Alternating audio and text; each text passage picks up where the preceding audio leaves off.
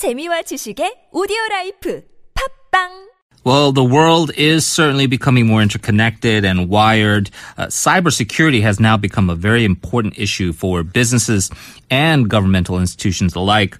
And in the face of these growing threats, the Singaporean government has announced it will block access to the internet on all government computers starting from May of next year.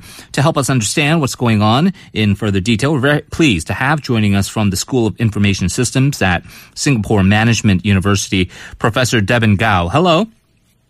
Hello.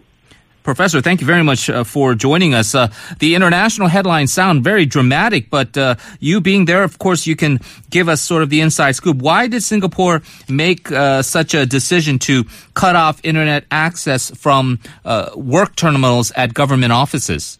Right. So first of all, let me make a clarification on this first. Sure. Right. So what they're going to do is they're going to isolate two sets of computers in the government offices. Now, there will be one set of the computers that are still connected to the government network, and then there will be another set of computers that are isolated from the government network but connected to the internet. So in other words, what the officers are going to do is when they are dealing with government data, then they will still use the one set of computers. But if they need to go online, they need to go to the internet, then they have to go and use a different computer. So that is just to clarify what the policy is going to be. All right. Now, just to answer your question, so why they're going to do that? I personally believe that after certain evaluation, they believe that this is the most effective way to fight against the cyber attacks nowadays that we see on the internet. Right, so I believe that it's probably a quite painful decision that they're going to make, but they do believe that this is one of the most effective way of doing so. What would have been other options, I suppose, if you look at other companies or government institutions in terms of pouring more resources into cybersecurity, hiring more security experts? Was this really the better way, according to the Singapore government? Right, there are definitely many other ways of doing so. So, for example, some of the most commonly used approaches, including installing antivirus software on each computer, and probably have some sort of like monitoring on the network so that we can detect this kind of attacks. Now, the history has been telling us these approaches are effective to a certain extent, but with all these approaches deployed in many different networks, we still see people fall on prey on many of these threats, including, for example, you receive an attachment from in an email, and then people just click on it, or maybe they fall prey on some of the so-called social engineering work, which is also like an email but pretending to be some party that they are not really the right person. So after seeing all these events and after evaluating all these other approaches, they don't believe that they are the most effective or they're up to the standard about protecting the government data, I believe.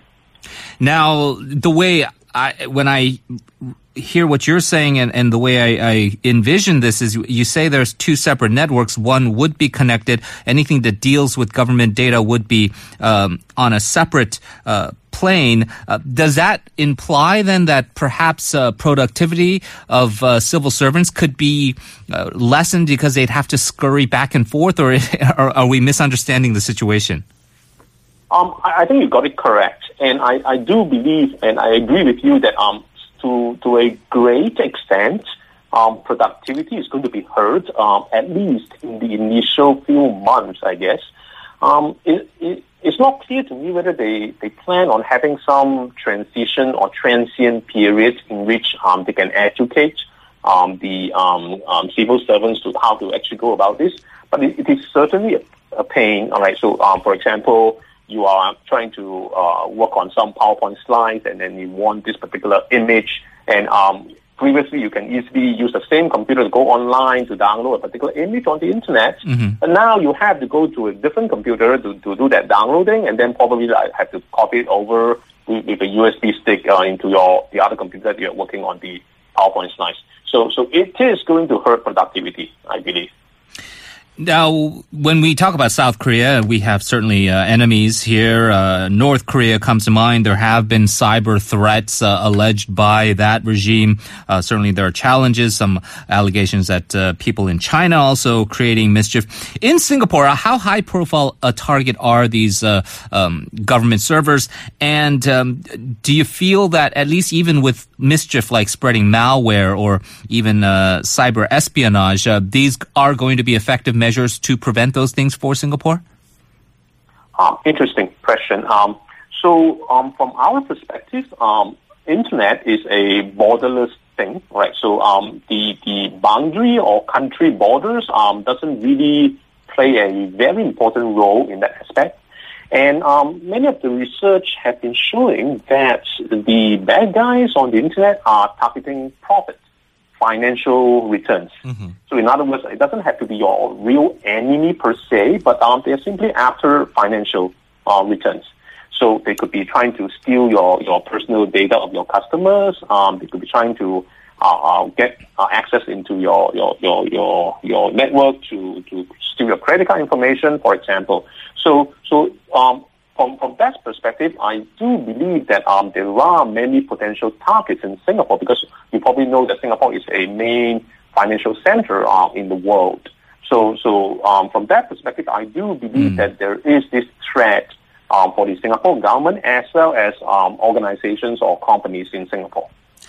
And as you know very well, often when you read headlines like this, Professor, the image or the reputation of Singapore sometimes can be of a state that is somewhat, I guess we can say, in control of the situation in various aspects. And so that kind of leads people to think, okay, well, this seems like a natural thing. But the question then would be, is this a model that's unique, that can succeed in Singapore, but maybe not applicable to other countries or other institutions where perhaps there could be a bigger backlash? Very good question. So I guess from this perspective, I think there are two unique things in Singapore, right? The first one is Singapore as a country has many of the citizen services and government services that are put online. Mm-hmm. So there are many things that people can do without going to visit a actual office. They can do online, like, for example, tax.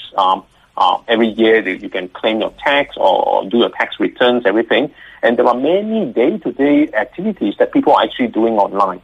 So in that perspective, so Singapore does consider this online or internet security as a very important infrastructure for the entire country. Right. So this is one unique thing, I think, in Singapore. I guess from this aspect, I think South Korea is also very highly relying on the internet to provide government services. Now, the other thing that is also unique in Singapore is Singapore is very small, and like what you mentioned just now, it is a country in which like pretty much everything is in control, right, quote unquote. Right. Mm-hmm. Right. So in this from this aspect, it is relatively easier for the government to implement an approach like this, which I believe it will there will be a lot more restrictions or a lot more difficulties to implement the same policy in other countries.